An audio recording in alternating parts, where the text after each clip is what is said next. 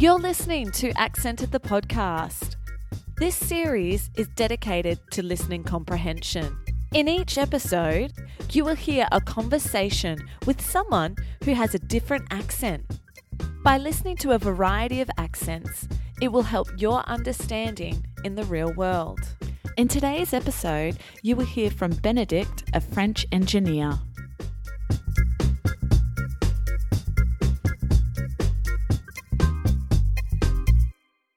Welcome back to Accented. We have an exciting guest on today.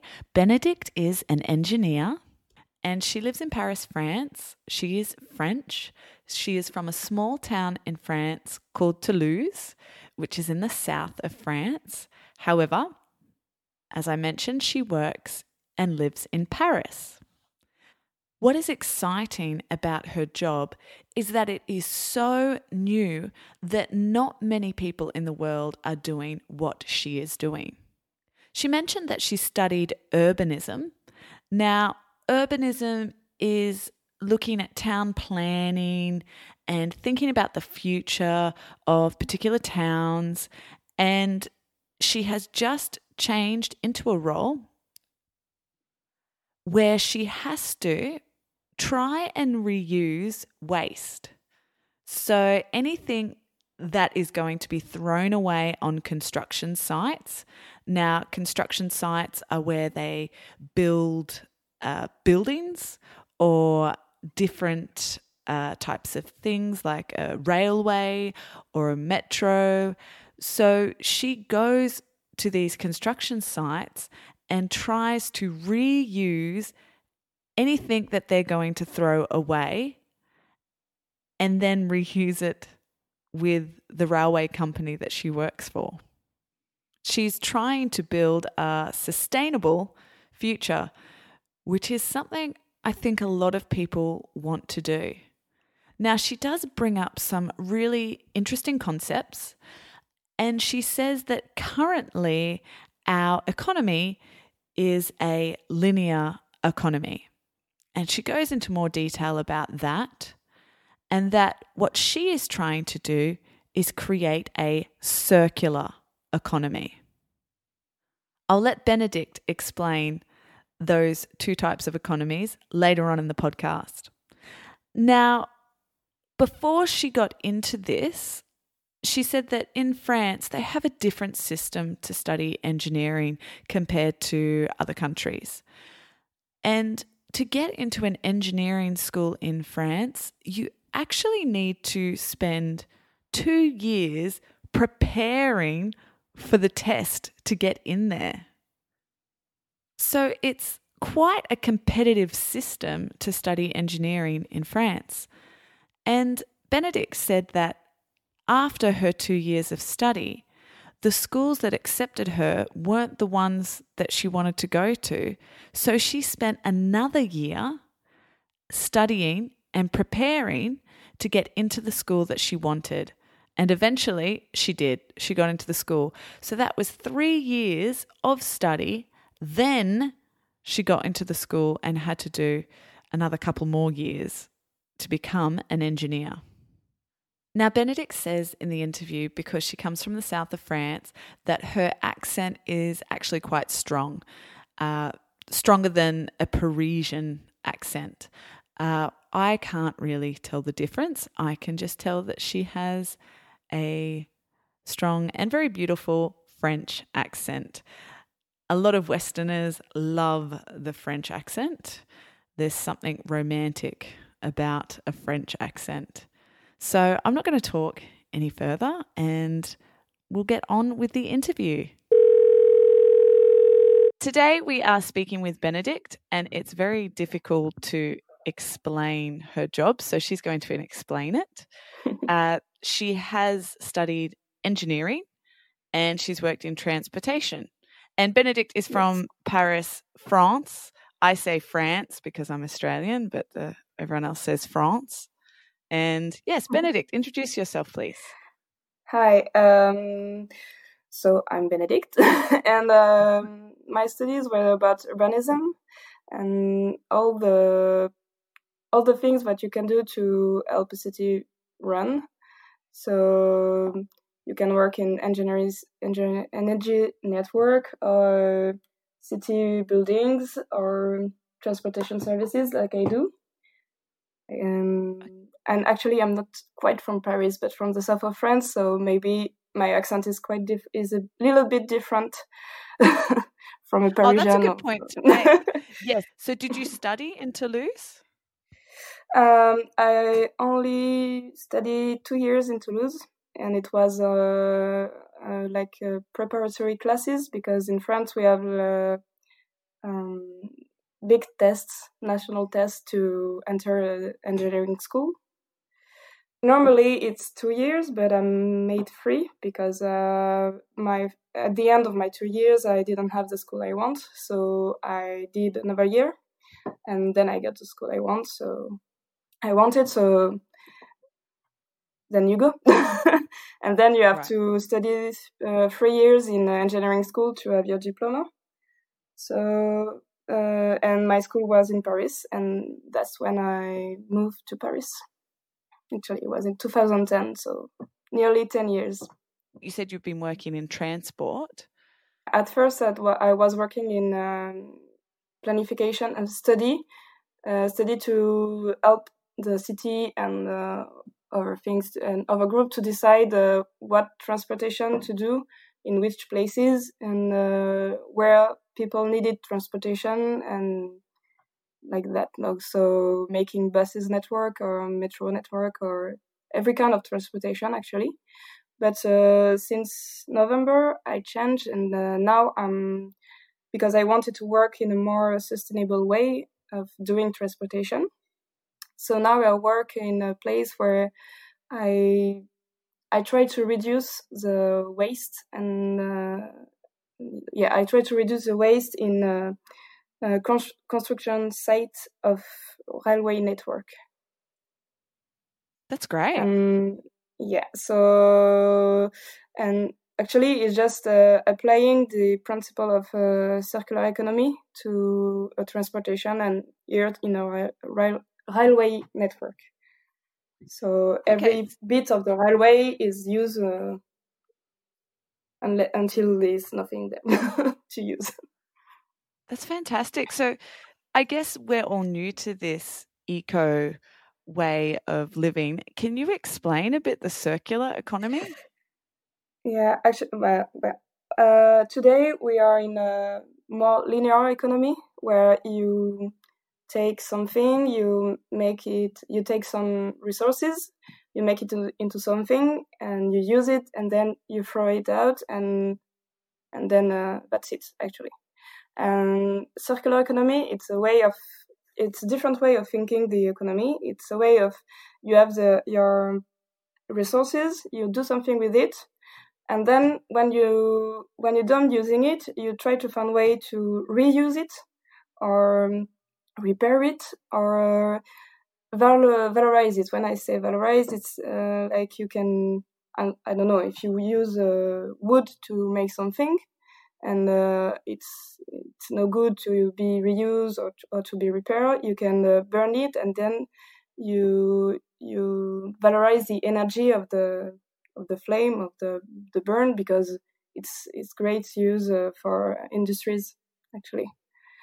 So and it's a way to reduce to the maximum the waste, and to try to think like I think it's like our grandparents and great grandparents were thinking, because you have something but you try to use it and reuse it and reuse it and repair it and then try to find a new way to use it when it's no good for the first use, the primary use. That's great that you found a job that you're passionate about and that you can actually, you feel that you're making a difference. Yeah, and that's why I changed actually, because I wanted to feel like there is a difference by my actions, and trying to find ways to make things differently. Are you working for a particular company, or do you get hired by different companies to help them see the value of their waste? So today I work only for one company. Do a lot of companies have these types of departments where they're looking at reusing their waste? No, actually, it's really new. It's more and more you see big company, especially in building companies, like construction companies, that are they start to think about it because they have a lot of waste on construction sites and a lot of waste that can be used elsewhere or on a different way. Well, I guess being in Australia, we seem to be getting a lot of, well, the media is saying that our government is not doing enough and that other countries are quite angry at us. I don't know. Is France angry at Australia? Are we doing enough for the... I don't know if we're angry at Australia in particular. No, because I just would love in to. France, no. Actually, in France, there is a thing that is called the case of the century. It's like big associations, big organizations, non-governmental organizations that did a petition and they are attacking the French government because they think that the French government is not doing enough. So it's the same actually here. We are not particularly angry at any other country because we want things to change in our country first also. And so maybe we have to try to do some things real fast now, not wait. Yeah. Actually, for me, it's my way of thinking for over a year now. I'll try to have a kind of zero waste life. When I wanted to change my job, it's because I wanted to have a job that mirror. I don't know the word that mirrored. Reflect. Perfect. Yeah, mirrored my way of life actually, and I try to be zero waste. I try to reduce a lot of bad things. I mean, I do my own deodorant. I do my own cream. It's because really? I want How to do you know make your what own it. cream? Yeah. How do you make it? It's just a cream for my face. It's with carity balm and like oil and that's it. And so I know what's inside. I know that it's good for my skin. I know that there is no chemical that is not good, and I do that, and I think so. For me, it's like a way of thinking my life, and I wanted my job to have a way of thinking. It's a way to think about it globally and not part of your life. And yeah, look, it's I definitely have been trying to be zero waste, but it's very difficult when it's very difficult, and you have to be able to cut you some slack because you can't do it all in 1 year, or you can't do it all in 10 seconds, and it's a way, it's a process. I think what's really impressive is I have recently put up a bunch of things that I want to sell or even just want to give for free, because I've had a friend who said, look, even if you think it's waste, put it up for free. And I'm so surprised at how much people want things that you think is just going to go in the bin. Yeah. And yeah, people actually, will come and pick up something for free. Yeah. Yeah. Because actually, it's like they say, it's your waste, but it's somebody else will use it because they need it. I do struggle because the supermarkets, they really don't give us much choice. And there are in Australia, there is hope. Yeah. There is hope. No, definitely. There is hope. Yeah. But, I think there is hope because in supermarkets here in France, there is a more and more bulk station where you can buy in big you can buy things where you bring your own stuff to fill it up. Yeah, it's quite difficult to have this ambivalent way of thinking where you're like, yeah, but I need to go buy something. I think what I find hard is having a 6-year-old who wants everything, and it's trying to tell him that all those toys are in plastic. it was a good moment actually, because I was at the shops with him, and I don't know why they wrap some vegetables in plastic here. And I went to get some celery, and he saw that there was celery without plastic and celery pre-cut and washed in plastic. And he was like, oh, that's in plastic. That's not good. And so I was very proud of that moment. I said, no, we'll take the one that's not in plastic. I get it. I get it. I'm very proud when Yeah. I heard somebody in my entourage say something like that. And yeah, that's good. Even enough. by doing, I think as well, even by sometimes it's changing leading by things. example. Like even at work, I think we had like a morning tea. People brought some food in, and there were plastic throwaway plates. And I went to the kitchen and grabbed like the plastic reusable plates, and just even by swapping or putting them on the table and giving people that choice, because sometimes you just take and you don't realize that, okay, I'm going to throw this away. Right. Or you don't think about it. Yeah. You don't. So even by just putting it there, or even doing it yourself, like now I can't, whenever I see the reusable plates, I'll walk to the kitchen and grab a plate that I know I can put in the dishwasher, because I just can't. I can't use a reusable plate when I know that there's something that I can use instead. Yeah, I get it. In my work, I'm surrounded by people that cares about those sorts of things. That's great. Well, thank you so much for chatting to us today. Thank you for having me. No, it's been fascinating. All right, have a lovely day. Bye. I think it's so impressive, Benedict's zero waste lifestyle. As much as I am trying to adopt those practices, it is extremely difficult, especially in this time of a pandemic. I'm a bit fearful to go to these sustainable shops and to touch the handles and open up and take out and scoop out bulk foods.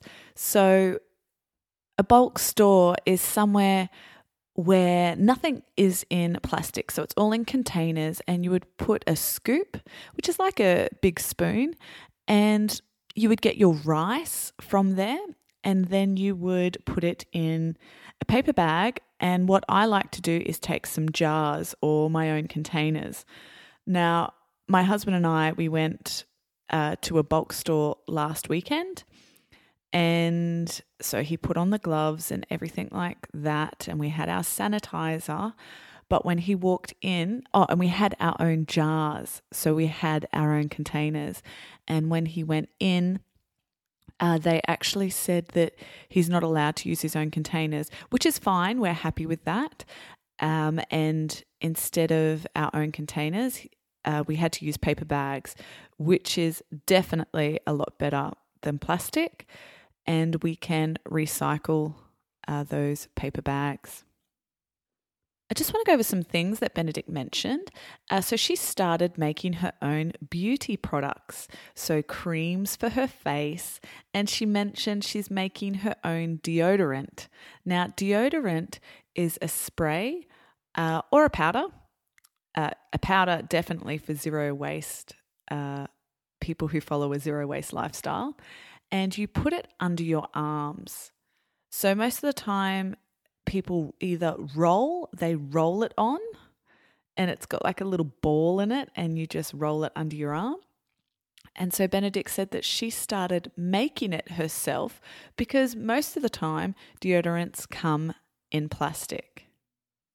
I like the term that Benedict used, which was an ambivalent way of thinking. Now, ambivalent is when you have these conflicting ideas that are just, they sort of change. So you have one idea, but then you think this way. And she was sort of saying that because it's pulling on, with this eco lifestyle, you're always thinking about what you're using. When I use plastic now, I'm quite torn by the way I think, because I know I'm only going to use that for a couple of minutes, but it's going to be in landfill for hundreds of years. Thanks for listening to another episode of Accented the Podcast. I'm your host, Kimberly Law. Accented is released on the 15th and 30th of each month. You can also view a transcript of this interview by looking at the show's notes or visit kimslawoфenglish.com. Now remember, keep listening to English. You've got the hang of it.